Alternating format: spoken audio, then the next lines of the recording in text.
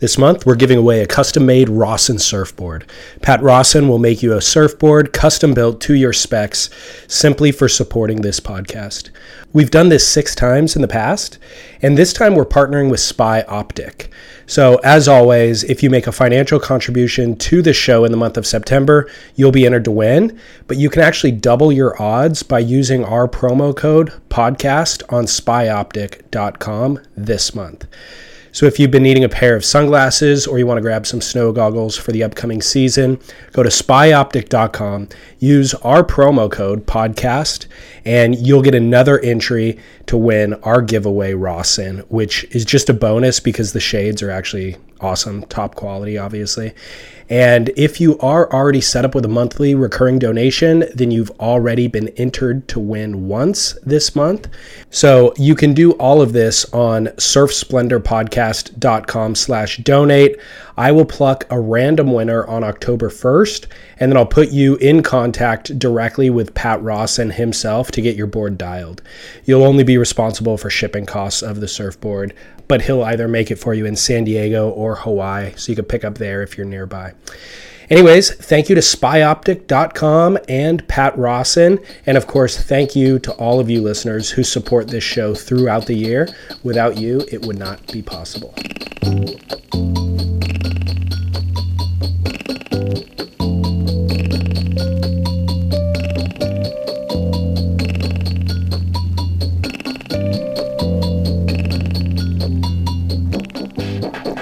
Welcome back to part 4 of our Temples of Stoke series, celebrating iconic California surf retailers.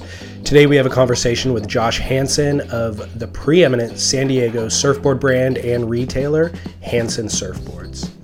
Located on 1105 South Coast Highway 101, nearly overlooking Swami's, Hansen was founded in Cardiff in 1961 as a small surfboard label and now manages full-service e-commerce, 20,000 square feet of retail, and 55 employees. This Temples of Stoke series was prompted by the Surfing Heritage and Culture Center in San Clemente, who is hosting an exhibit by the same name featuring Hansen and 22 other iconic California retailers. The museum is open to the public, and this exhibit runs through October 29th. Visit shack.org, that's SHACC.org, to learn more. And without further ado, my name is David Scales for Surf Splendor. I hope that you enjoy my conversation with Josh Hansen.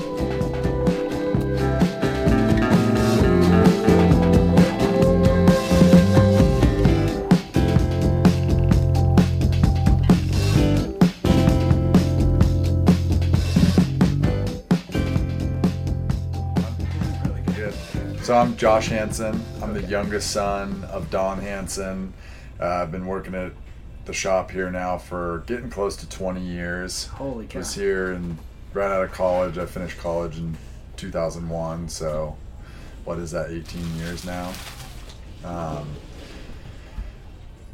run the company now, so I report to Don, but he's very passive now in the biz and spends a lot of time in Montana, has for a lot of years. So I have a brother and a sister who are very involved in the biz. Oh, they are? Okay. And then we have a number of other employees that have been here for many, many, many years, longer than me, and quite frankly, most of the younger generations that work here now. It's a lot of worker bees running around here. Yeah, almost 50. No way. Yeah. 50 employees. 50 employees, yeah. Wild. Yeah. So So when was the shop founded? 1961. The first boards Dawn shaped were in a place called Cavella Bay on the north shore of Oahu. And then the storefront happened, I believe, in like early 1962 in Cardiff, where the Crank-In Bar still is today. That was the original location. I did not realize that. Yeah. Holy cow. And then in the late 60s, they built this building. He had a partner who was a successful business guy who he randomly met through the sun on a day when he was surfing in Del Mar. He stepped on a stingray. he was limping up the beach. It was bleeding, and some kid came down and said, "Hey, my parents have a house right here on the beach. If you want to come up, we can take care of you." And the kid and my dad ended up becoming friends. Fast forward, and I don't know exactly how many years, but tragically his friend passed away of cancer, and through that friendship he became very close with his friend's father. And so a lot of the money to help kind of seed Hansen's and help build the surfboard manufacturing business was through this man. His name's Bob Driver. Oh yeah, that's his picture right there. Yeah. So he was kind of my dad's business mentor. A lot of people don't actually even know that, but yeah, he helped buy the land, I believe, and build helped build the building, and was a 50-50 partner with my dad for many years. Wow.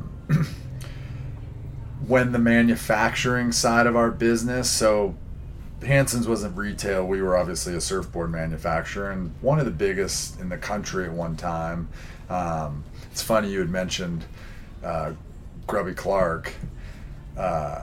My dad and Grubby were actually really close at one time, and even close enough to where Grubby had asked my dad to be like the godfather to his kids. Oh my Well, gosh. when Grubby ended up kind of deciding that there was a lot of business to be had outside of just keeping it to like the manufacturers, which changed the whole landscape of manufacturing, and that's where I think the garage shaper started popping up. Of course, my dad and Grubby had a bit of a falling out there, and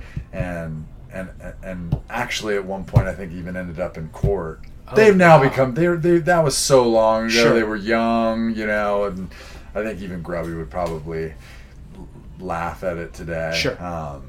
Yeah, so Don was doing the manufacturing. He thought in his biggest year, I think he did almost 6,000 surfboards, which was a pretty. I mean, so we had dealers probably. Yeah, he had a ton of dealers on the East Coast. If you go to the East Coast, you'll see tons of Hansens all up and down the East Coast, Florida, all the way up into Maine.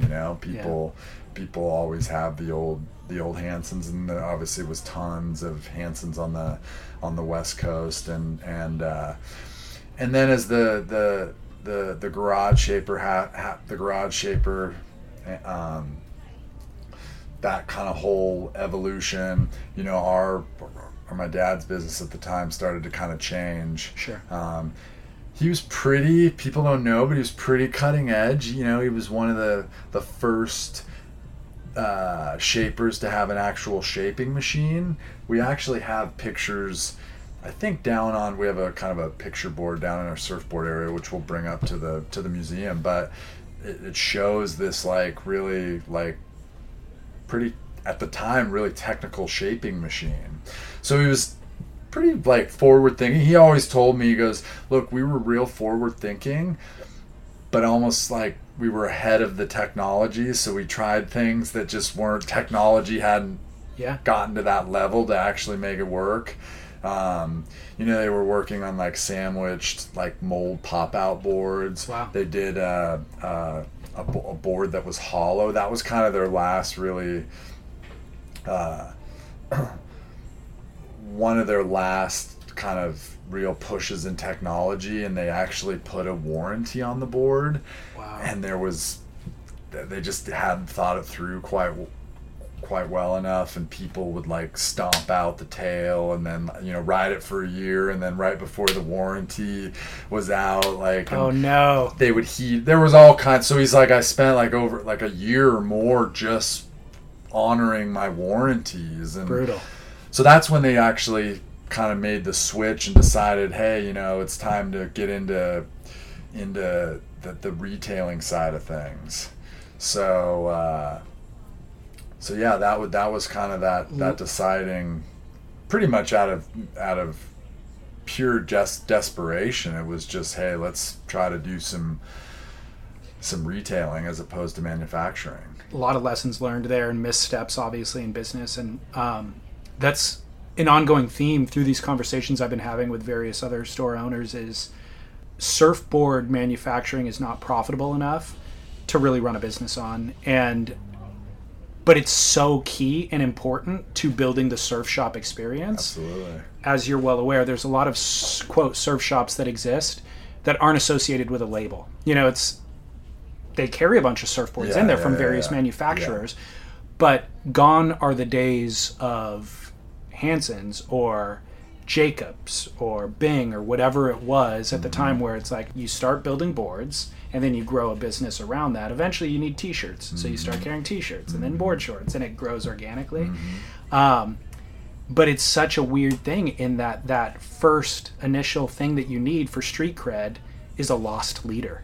Totally. From a business standpoint. Well, when I started here in 2001, my dad had built a new part of the store. It was very separate. It was kind of a skate and like shortboard. And that was kind of the first, like, for a bunch of years, we didn't even hardly have any surfboards in Hansen's, believe it or not. Like, we were down to maybe, I think there might have been 25 surf longboards just kind of there, just to be there. But it was so small. But we kept driving up and down the coast, like looking out at the ocean, and there were just surfers everywhere, and it was, you know, it seemed to be very like a happening thing, which obviously it is. And so we then decided, hey, you know what, we need to recommit to our roots and what we really were founded on, which is surfing and surfboards and being a true surf shop. And that's when we did that. Like, we actually took the skate and shortboard area and kind of created a bigger space, and then committed to 500 or 600 surfboards, all, you know, wow. Tons of them. You know, a big majority of them are hand shaped, and we do a lot of Hansen's with our local shaper, and then obviously sell all of the other brands. Right. But I'll tell you, to your point, when we did that, although that's a lost leader, that was such an important move in our business. It just brought so many more people back into Hansen's, and we really built off that ever since, you know. And although selling surfboards is not a really lucrative business, it's so important to just the heritage and the roots of our business, you know. Yeah. It's who we really are, although all of the other things, t-shirts, board shorts, sandals, blah blah blah, that surfboard room is really important, and ever since we reinvested there, our business has really thrived. I'm glad to hear that. Yeah. So it's weird. I mean, it's such a unique business in that way. It is. The surf retail. Yeah, it's easy to get caught up in the dollars and cents of that particular department and category as a owner of a retail biz, but God, there's so many intangibles there that you can't value just on dollars and cents. Yeah, you lose the plot if you get rid of the boards. I mean, I think the way that it generally works is middle America, or just mom buying product for her kid who's in elementary school or junior high. They're following trends. They're subject to the trends. And the people setting the trends are the surfers in the water doing the biggest turn or the biggest air. Mm-hmm. And so if you as the retailer aren't appealing to the surfer doing the biggest air and the biggest turn, then you lose all of the coattail influence. Totally. Absolutely. So even though it's kind of a loss leader on paper, it's worth its weight in marketing dollars. 100%. You know? It really legitimizes you as to who you are. Totally. I mean, it didn't make sense when our signage said Hansen Surfboards, and then you'd walk in and there'd be 25 surfboards. No. That just doesn't. No. It just. The other thing that's important for you specifically in this area is supporting local board builders. Like, if you can just kind of put money back into that community, and maybe it's a guy making Hansen label, or maybe it's another label next to it on the shelf. But just kind of infusing capital into that community has tremendous karmic value. Yeah, absolutely. If nothing else. Yeah. When you're hiring for a small business, you want to find quality professionals that are right for the role, and there's no faster or effective way than through LinkedIn Jobs. Your time and capital are precious, and there is a powerful resource that can help you focus on what you're good at and integrate people into your team seamlessly to help grow your business. LinkedIn Jobs has created the tools to find the right professionals for your team efficiently and for free. LinkedIn isn't just another job board. Everyone is already on LinkedIn with their resumes and references, and now LinkedIn has designed a hiring platform to connect you with candidates specifically qualified for the job that you post about. More than 1 billion professionals meticulously organized to connect people by skill set to help us all advance our position. 2.5 million businesses already use LinkedIn for hiring, and 86% of small businesses get a qualified candidate within 24 hours. It's that fast, easy to use, and effective. LinkedIn Jobs can help you write job descriptions, filter the right person to you, and give you the tools to help you interview them like a pro. LinkedInjobs.com/surf is where you go to post your job for free. Yes, totally free. That's LinkedInjobs.com/surf to post your job for free. Terms and conditions apply. Back to your dad and his business partner. What else is, I think, interesting, and you guys are a great example of, is being a good surfboard shaper and being a good businessman are two entirely different things. And they're almost at odds, to be honest, because they're different parts of the brain. And then being a good retailer and running a good retail business is an entirely different thing as well. And there's probably 10 other things along the way that take a very unique skill set. So it requires a unique alchemy for somebody to pull that off, or just, I guess, maybe delegating to the right people and embracing their strengths and letting them be a part of it. Don has always really preached to me to make sure and delegate and to divide and conquer, and really at the end of the day is always like, look, there's always someone who is just better at doing, even than shaping. He was like, look, I love to shape and I shape, but it was very clear to me early on that there were just guys who were better at it and more motivated to do those things in all aspects of the biz, like I think that delegating is important, and then to really believe in the people that you're delegating and trusting them and empowering them, and giving them a lot of leeway to kind of find their way, right? We're definitely, the Hansen family is not, I would like to think we're not micromanagers by any means. Good. We'll talk to your employees afterwards. So he first started obviously selling surfboards. He did. And do you remember, I mean, you probably weren't around at the time, but what were the first products that he was bringing in? And what brands too? When he started into the retail side of things.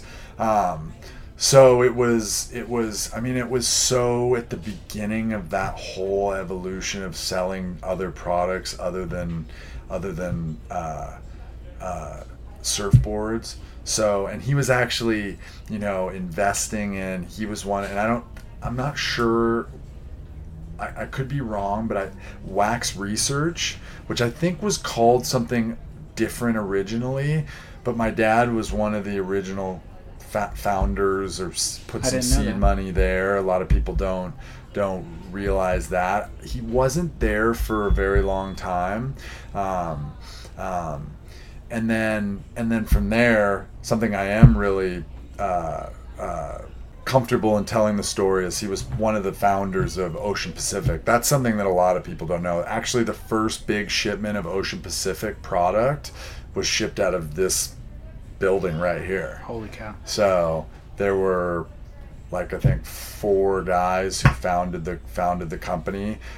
Bob Driver, who was my dad's business partner at Hansen Surfboards, who he had founded and was an insurance guy. He owned an insurance company called Driver Insurance, and so anyways, so he was kind of the backer from the money side of things, and yeah, so they were all involved in the Ocean Pacific thing. So that was kind of the start of like selling like leashes and wax and fins and board shorts and clothing and just doing all of that. And then from there, obviously there was all of the surf companies were starting to show up.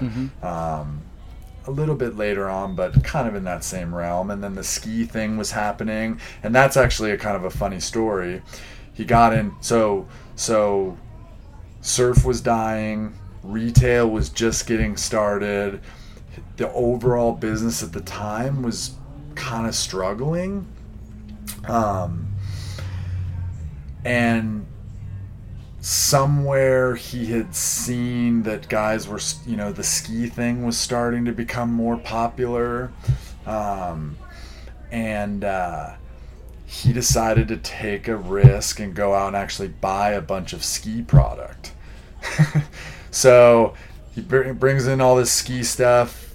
He'd heard that, hey, this is going to be a big deal. Southern California, it was hard to find ski stuff, but people were into going and skiing and anyways, his partner, who was the successful business guy, came in and said, "Hey, Don, we're a surf shop. Like, what the hell are you doing?" And he said, "Look, I think this is an opportunity. Like, this is everything else is kind of, teetering. Like, I think this might be an opportunity for us." Long story short is Bob Driver was like, I think you're going to break the company. So I think it's maybe time. Actually, my dad said, well then, Bob, I think it's time maybe we part ways. And anyways, long story short, through the parting of ways and figuring out how they were going to separate some of the assets that they had bought and owned over the years, the ski thing just exploded. And my dad always laughed, and he was obviously stayed close with Bob, was like a second father to him. He said Bob was such an entrepreneur that he didn't want to, in the end, he didn't want to sell. Well, I don't know if this is fair, and I don't know if you should make me sell. And my dad was like, I want something on my own now, Bob. Yeah. Like, you've been very, like, super successful. And Bob in the end was fine doing it, and they traveled the world for the next 20 or 30 years as friends. And Bob was a lot older than my dad. I think he was like 20 over 20 years older than my father. So a really cool, story, but funny how it all kind of worked its way out, Do you guys still carry ski or snow products? We do. So we actually still today, we're like one of the last. I mean, I don't know if honestly I think there's probably a few in the country, but that we do a full, obviously surf, beach biz, but in the winter we do rental. We have a rental shop. Oh. We do a full snowboard retail store and a full ski and boot, retail store as well. So we're pretty unique. But you just bring that in for the season. It's like a 4-month season, like November through the end of February. Yeah, I mean, for listeners who aren't in Southern California, it's a 2-hour drive to the mountains. Yeah, right? yeah. So, people always are like, "You guys do ski and snow?" We're like, "Yeah, it's only 2 hours to Big Bear Snow Summit, and 6 hours up to Mammoth. Good snow. Yeah, good snow."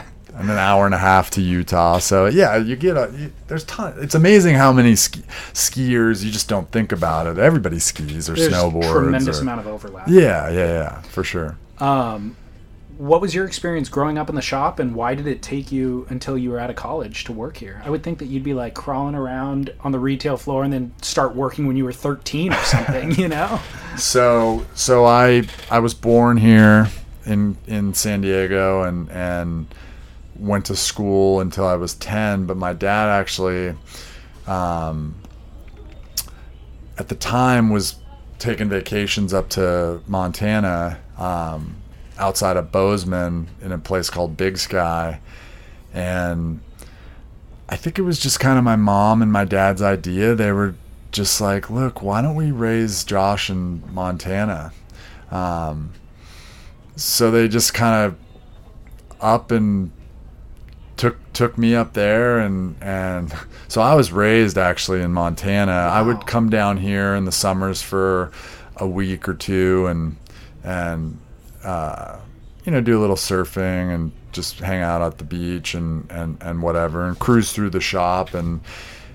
But yeah, it wasn't really into my background is actually I was a ski racer, so I skied a lot in high school, and then I went to a college that was, a really good. I actually ended up not skiing in college, but I kind of went there with the idea of maybe trying to walk on. But I ended up being, I was roommates and friends with I knew all the guys, coming up through skiing. What do you think was behind your parents' decision to not raise you on the coast? I think it was about, my dad had spent his whole life on the coast and on the beach, and everything, it just has gotten so busy. And the summers are, I think the summers, we always talk about this, Encinitas is an amazing town, but for the 3 months in the summertime, it's just so packed full of people. It's hard to move around. Obviously the weather's amazing, the beaches are killer, but when you live here, I think for somebody who's been there their whole life and has been blessed and lucky enough to maybe have the ability to go elsewhere where it's a little bit more low key, they just felt like that was a better lifestyle at the time. Yeah, he's seen it change a lot. Yeah, it's changed a lot in his time for sure. And they still love it. They're spending more, like the winters get long in the mountains, and so they're spending more and more time back down here for sure. Since you've been involved in the business, obviously the internet, there's been the advent of e-com and the internet. Yeah. How have you guys managed that, and have you invested in it at all? What does it mean to your business? So we have, and it's been a really crazy, call it 10 years, with the growth of Amazon and that whole technology, and prior to that, the affiliate programs through all the brands, and we've had what does that mean? So product to product listings where Billabong has a board short and they tell the consumer, hey, you can go buy it at Hansen's or Jack's or San Diego, or here are all the, at the time that was a great model. But they would keep the product and drop ship it? No, we would have we would buy the product, and then they weren't really selling direct to the consumer. Obviously the evolution of retail is to take more of a direct to consumer model, which obviously then changed all of the economics for the surf shop, and then obviously Amazon has grown into a crazy beast. So it's been challenging from there. We've been consistent in investing and just making sure that we have a digital presence, that we do have people that put product online and our customers can buy online. It's not a huge percentage of our biz, but I think it's a really important marketing tool.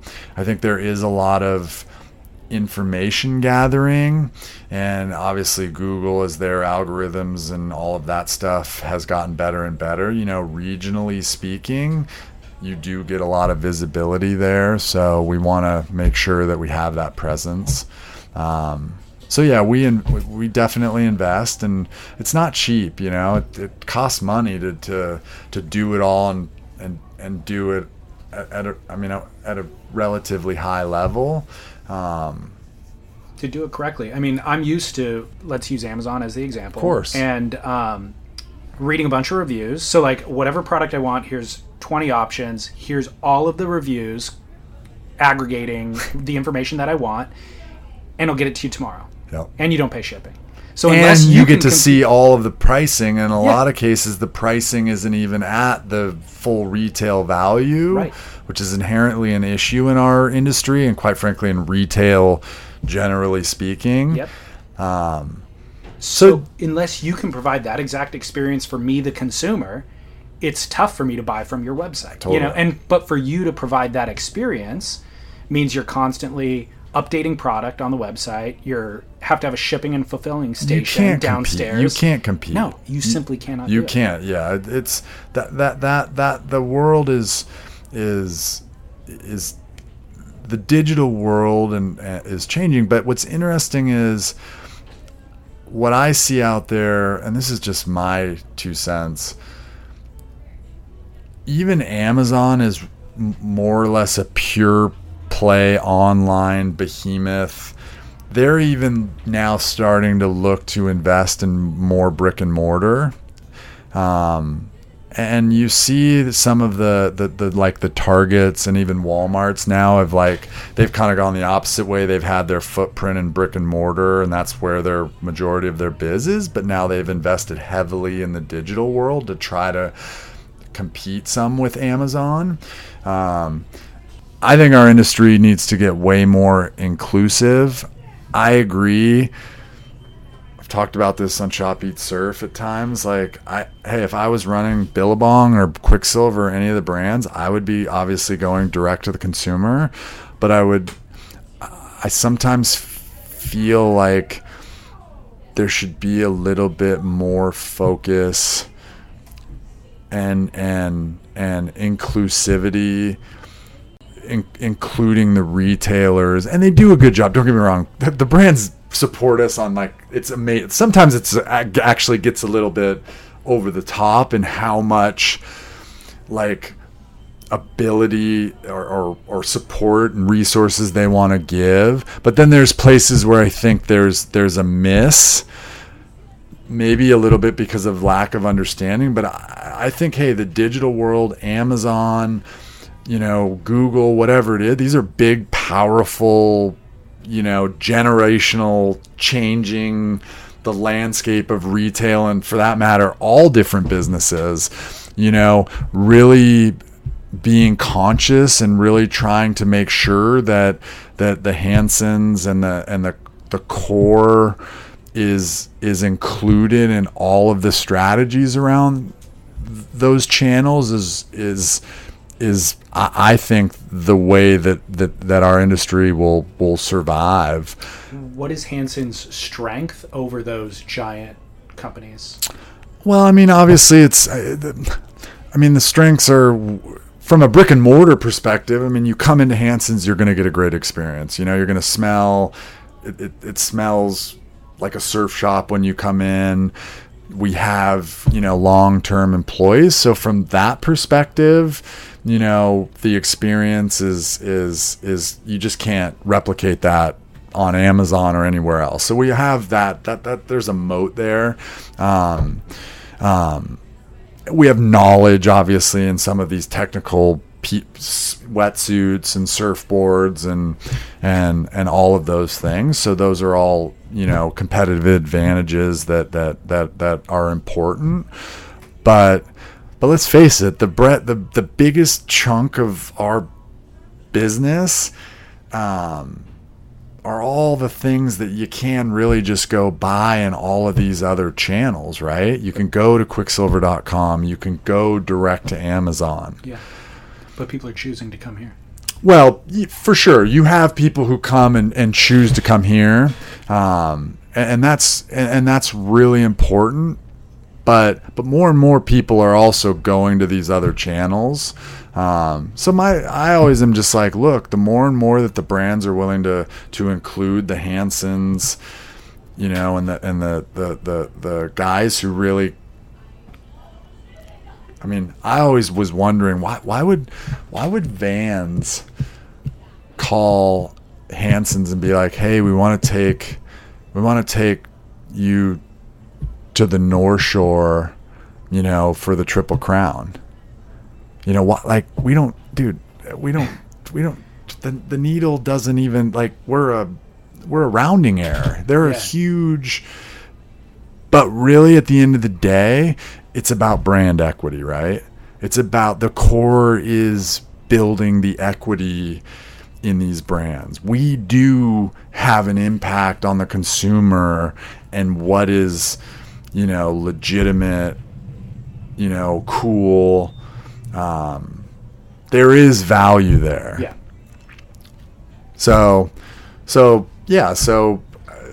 And we're getting a lot. We're going, like, I see this whole transformation of, being more inclusive. I think our industry should get back to product listings. Sure. Why not? Sure. I see it in, like, other industries. Mm-hmm. The hunting, I love to hunt and fish, and I see a lot of P2P still going on in those industries, which is always going to help. The example that you just gave is kind of analogous to what we were talking about earlier, where as a retailer, carrying a surfboard gives you street cred. Vans might not be moving the most product through this store, but it gives them street cred by being in this store. You validate their core existence. We create some of the authenticity that you need to really be a successful brand, Yeah. So, what do you think is... We were talking before the mics went on about, like, I couldn't be a surfer when I was growing up without going through a surf shop. Sure. I simply needed... surfboards, maybe I could get direct from my local shaper, but board shorts weren't available in Nordstrom or big retail stores. Like, you had to go to a surf shop to get a board shorts, and certainly wetsuits. For sure. So I had to be in a surf shop 5 times a year, let's say, growing up. What do you think is lost on today's youth? If there is a future where they can buy everything through Amazon, what's lost for surf culture? Well, I think inevitably, like, humans want interaction, right?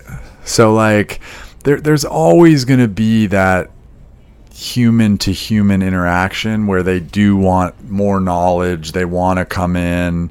They want to have an experience. So sometimes it's a little bit overly, I even would get obsessed with, like, no one even needs to come to Hansen's anymore.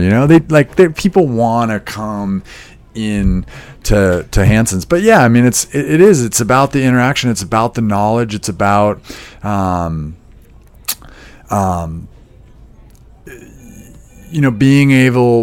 being able to learn. I think there's, in certain aspects, there's a lot of opportunity here. I think the pool of people who enjoy the ocean and want to be a part of surf culture, because it is, even today, like, I have buddies all the time have no connection to surf, never surfed in their world, but the minute I say, yeah, my family has a surf shop, oh, really? Oh, dude, that's so awesome. I'd love to get into surfing. So there's an instant connection, right, to the ocean and surfing, and so I don't think all is lost, right? I think that it's all good, but it's all in how we kind of manage through, and some of it is, quite frankly, just basic principles of supply and demand sometimes, right? Sure. Like, people came to surf shops before Macy's and Nordstrom's because the supply was at surf shops. Yeah. Well, you guys, for listeners who aren't familiar with the area, you're located on PCH, right? The ocean is right across the street. And so you're not getting just surfers either. You're getting a lot of tourist foot traffic. And we have a great, like, location is key. There's a lot of dynamics here, just like in general with mall. Some of the C and B mall locations of just Amazon has taken enough of that biz where those economics just don't work anymore. Right. But talking about the reason why people come in to retail now is because of the experience. Yeah. And this has been validated like a lot of giant retailers are incorporating like department store retail, makeup application center, espresso bar on the third floor. For sure. Like all these experiences that you just cannot get. Malls doing like music and restaurants and things that you never saw before. Quicksilver's Board Rider Club concept is a retail store. You can get your hair cut and shave. You can get a coffee over there. What kind of things have you guys implemented, or have you, to enhance the customer experience?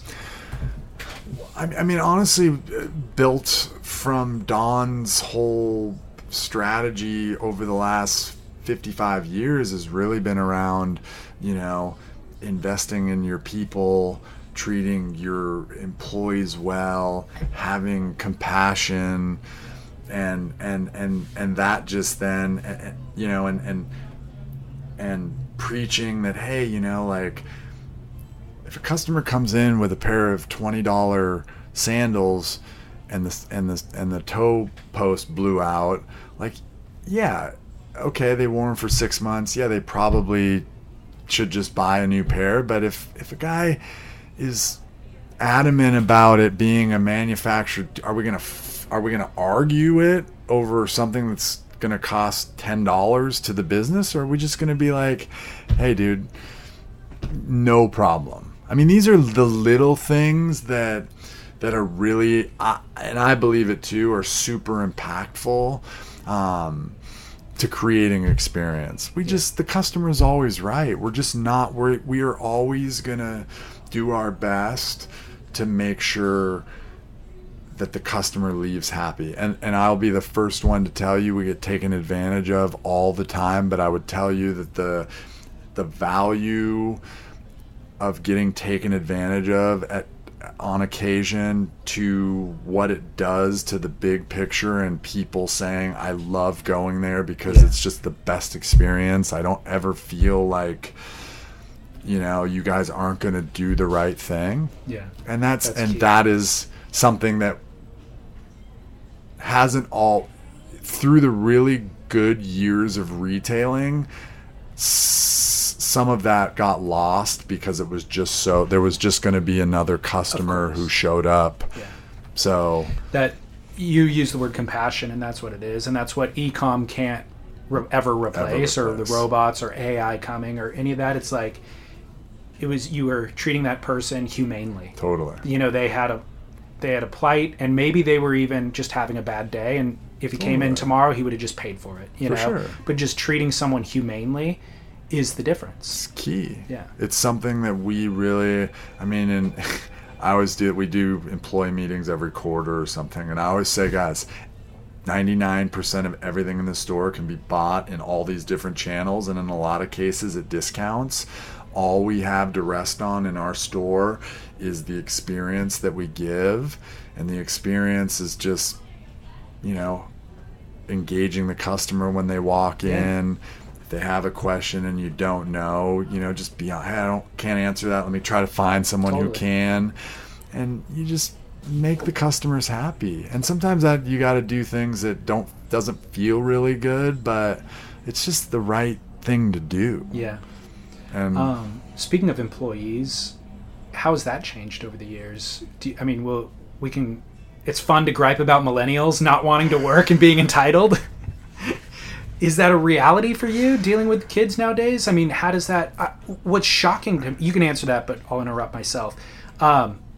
It's shocking to me how good employee retention is in surf shops. Everybody I talk to is like, I've had this guy for 22 years, this person for 18 years, and I'm like, yeah, but what's the compensation package look like to retain these people? You know what? It's lifestyle. It's fun to be... It's fun. This is a fun industry to work in, and especially at surf shop. Look, we're not the compensation in a surf shop and the economics of a surf shop. Luckily for the bigger, better located stores, I guess I can only speak for us, but we've been blessed to have enough business to continue to pay our management over the years, and have some benefits and things like that. But you're not going to get rich in this business unless you're the owner, I guess. I mean, but the lifestyle is it's a good lifestyle. There's active people. You're close to the ocean. Yeah. There's beautiful people, so you're always, you're so. So back to the employee pool, though. How is that for you guys, the labor pool? I mean, it's always. I mean, hey, let's face it. The labor pool right now is really tight. I mean, the country apparently is at somewhat full employment. So, I mean, we have our turnover at times, but we try to do enough and to make people feel good about coming to work here. Are those people better employees now than they were 10 and 20 years ago, or are they worse employees now? I mean, or do they require more training? I think that's training? a debatable. I think that's a debate. I think it depends on who you ask. You get multiple different answers. But no, everybody at Hansen's works really hard, and hey, we're really busy. I mean, it's a grind. It's funny. We get people who maybe come from a slow shop and they haven't really paid attention to or haven't been in on a Saturday. I mean, there's hundreds of people and registers and things going on in our store, and yeah, we get occasionally someone who's like, dude, I got a splitting headache and I gotta leave. Yeah. And then, they don't end up coming back. Right. Or they work for a week and don't come back. What's kind of the best product category for you guys? What are you guys selling the most of? So we sell a lot of footwear. Oh. That's always a great category for us. Sandals, shoes, obviously everything's a little bit seasonal. Wetsuits is a huge part of our biz. Oh yeah, we do a really great business with wetsuits. I mean, and then men's and women's just apparel is enormous, and a big chunk of our biz. So I would say those four, and then like seasonally in our snow, and a good snow year like this last year was insane. That was a great biz for 3 or 4 months. That's just a dangerous category because I don't care how good you are as a retailer, if you don't have snow, you're screwed. Okay. That's why there's not a lot of guys left in the biz. Yeah. Yeah, and then like. Surfboards has been a bit of a struggle, although the last 6 months has shown some better, numbers. I didn't walk through the surfboard area. Do you guys carry local brands? We do. Okay. We do. To be perfectly honest with you, Lucas is our board buyer, and he's great surfer and very involved in the local community of shapers and whatnot. So I don't even 100% know all of the different labels that we have down there now. But we sell all of the major labels, and then, we have a lot of smaller guys now as well. Good. We even have a kid, the one that's just been like crazy for us, and it's kind of cool because he actually worked here for a number of years. Ryan Birch. Yeah. And so he's a pro surfer, but he does this shaping. A lot of these guys are doing that now. And man, it's amazing. Like, we'll get a dozen birch boards and they're like gone in a week. Yeah, because which is nuts. There's so much scarcity. I know. Like, you cannot. I mean, if you order a board from him, who knows when you're going to get it? Totally. Because he's in Chile. Yeah, surfing, Yeah. So that's awesome. That's cool. That's a boon for you guys. Yeah, for sure. Yeah, we've been. And I don't think, does he retail them anywhere else? He might. I don't think he does. He may not. Or maybe like in Europe. or something. Yeah. In Japan, I think he's got like a distributor there, maybe. Yeah. But yeah, so those are always like fun. Good for you. It's cool to the energy there, and Firewire's been like a good brand for us for a bunch of years now. And then obviously Channel Islands, Lost, all those brands are still Rusty. They're all a good brand. We always sell a nice chunk of boards every year. I'd love to get your thoughts on the controversy of kind of some of those bigger brands offering their boards on consignment. which seems like a great deal for the retailer, but the controversy being the blowback from the smaller builders who are used to getting paid for their product, obviously not up front, but within 30 days or whatever. What are your thoughts on that? My thoughts on that whole, and I would speak with any business that's built around everything being on wheels, as we would say in the industry, it's a recipe for disaster. Like, yeah, it inflates some business, but inevitably, like, at some point, if you're not savvy enough to understand what you can and cannot sell, and you have to have everything on wheels, I think that is inevitably only going to end poorly. I think generally speaking in our industry, and you see that this change has been somewhat forced, but the days of just like, if you got a hunch, buy a bunch and just stack it and pack it, like nobody can afford that anymore. And where does that product go that sits on the floor for 6 months? Or with a surfboard, I mean, you're only going to get a couple of turns if you're lucky in a surfboard business a year, I think.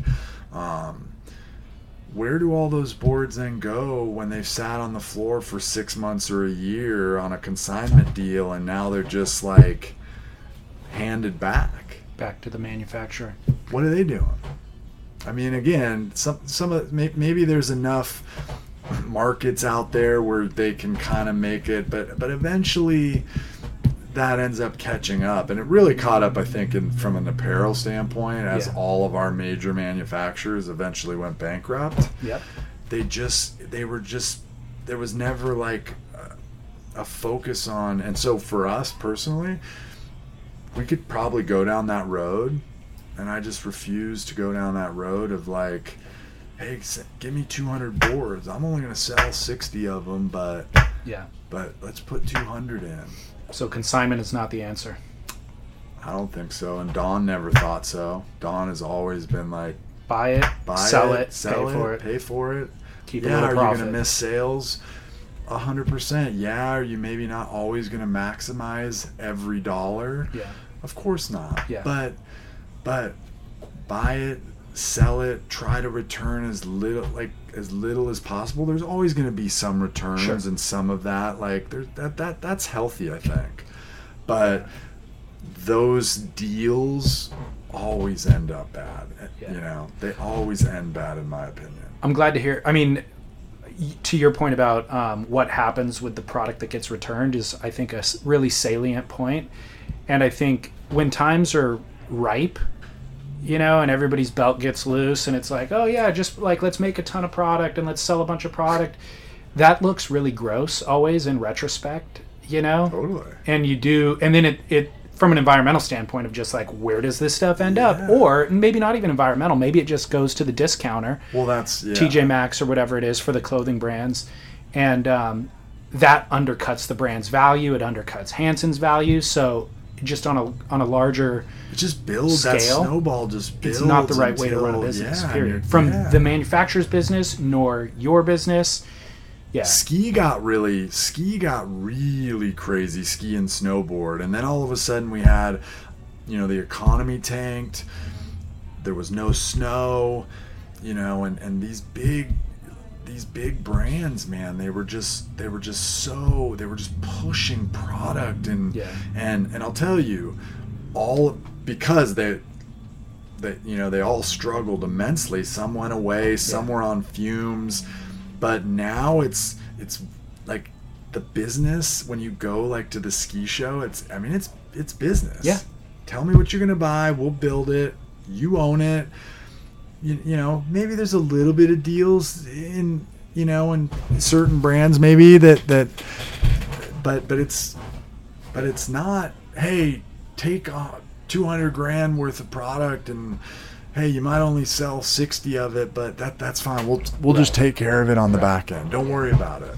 Yeah, I feel like the whole culture has shifted beyond that. You know, it's more like Patagonia's model of just like, we'll make a good quality product and we'll stand behind it. Yeah. And we'll replace it for the lifetime of it. Like, that is kind of where everybody's head is at now, I think. For sure. And it's okay. Like, I always try to tell the industry people, guys, it's okay to sell out. Yeah. When has someone went broke selling out? Yeah. I don't know. It's okay for the consumer to want it and to wait. Yeah, talk to Ryan Birch about that. Vans is one of those brands that I've been so impressed. Now, again, there's all the guys out there that'll kind of have the spin, but I will say, like, they're really disciplined. I think based on their growth over the last 5 years, I think there's been a lot more demand than there has been what they've supplied. Now, it's a huge biz, but and I could be wrong there because I don't know, obviously, that much, but I just feel like if they wanted to be a lot bigger, a lot quicker, they could do it. Yeah, no, they're measured in their growth for sure. You know? Yeah. So they're strategic. Strategic in how and they're they've protected that brand. Totally. I mean, that brand has unbelievable optics. You know, it does, brand right? strength. I mean, and even I look at our biz, it gets a little scary when you go into your back room and it's 80% Vans. Yeah. That's always a little bit whoa. But what's interesting is that the business is healthy enough where it's such a big part of and it's really not probably 80 because Olakai's got a big chunk, and I don't know exactly what the percentages are, but it's a bit. I mean, there's a lot of Vans boxes back there. But then Univ sells Vans. Yeah.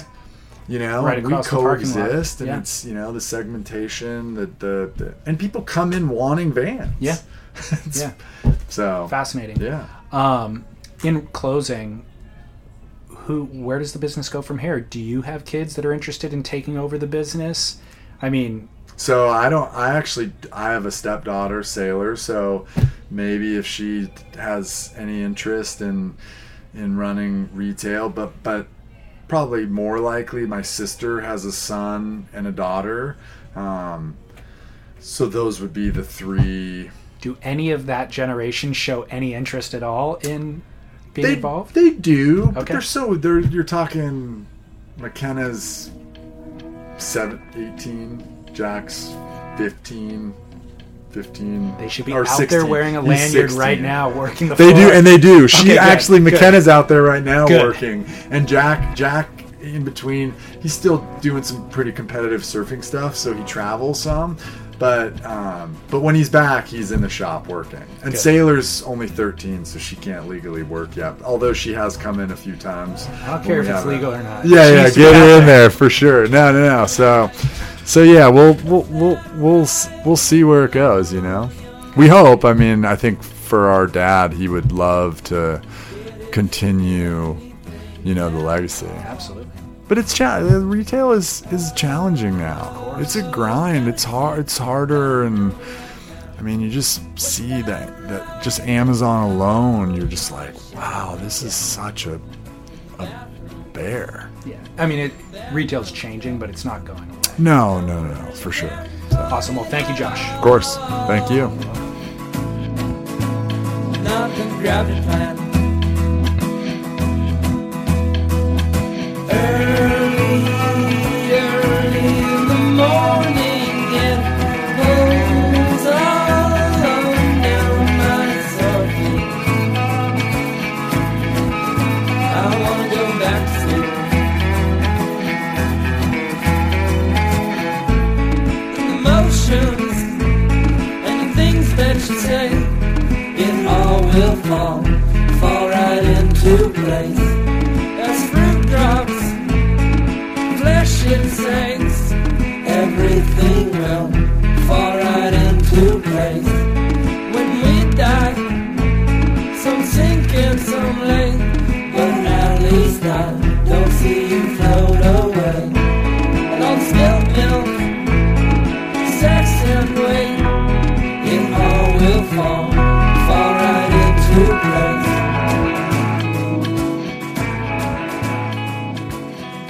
For the record, Hansen surfboard inventory is a who's who of small production, high quality San Diego shapers. I took time to walk the floor after we finished recording this, and it's a lot of stuff that I've never actually seen on retail racks. They stock McCallum's, Birch's, Wegner, Mitzfin, Blackbird. It's actually the best surfboard selection of any shop that I've been into in a really long time. I mean, all those small kind of boutique-y, low production producers, but also, almost every model of all of the large manufacturers as well. So really good on them. And if you've been trying to get your hand on one of those brands directly and you've been put on a wait list, then Hansen really is your opportunity to just go grab one today. So you can visit them online at hansensurf.com. And then, of course, we are giving away a custom-made Rawson surfboard to one benefactor of our work here. Just make a donation on surfsplendorpodcast.com/donate in the month of September, and you'll be entered to win. Some people have monthly recurring donations set up for $5, so you're welcome to do that. That goes a long way towards our efforts here. And then those who are already entered to win, you can double up your chances and win by using promo code podcast on spyoptic.com. And by the way, you don't have to be a financial donator of the show. If you just go buy a pair of sunglasses on spyoptic.com and use our promo code, that'll get you an entry. But you can double it by doing that. So my go-to frame with Spy that I've been wearing for the last month or two is the Deco. I do it with Happy lenses, of course. And they have endless styles for men, women. They do prescription lenses, snow goggles. So grab a pair of any of this on spyoptic.com. That'll earn you an entry to win the Rawson surfboard or another entry. And if you do win that board, you'll only be responsible for shipping. So thanks so much for the continued support. This is David Scales for Surf Splendor. I'll be back on Friday with a new episode of The Grit with a special guest, Derek Riley, alongside Chaz Smith. And then Spit on Tuesday and back here on Surf Splendor next Wednesday. Until then, get in the ocean, share some waves, and shred on. It all will fall right into place as fruit drops, flesh inside.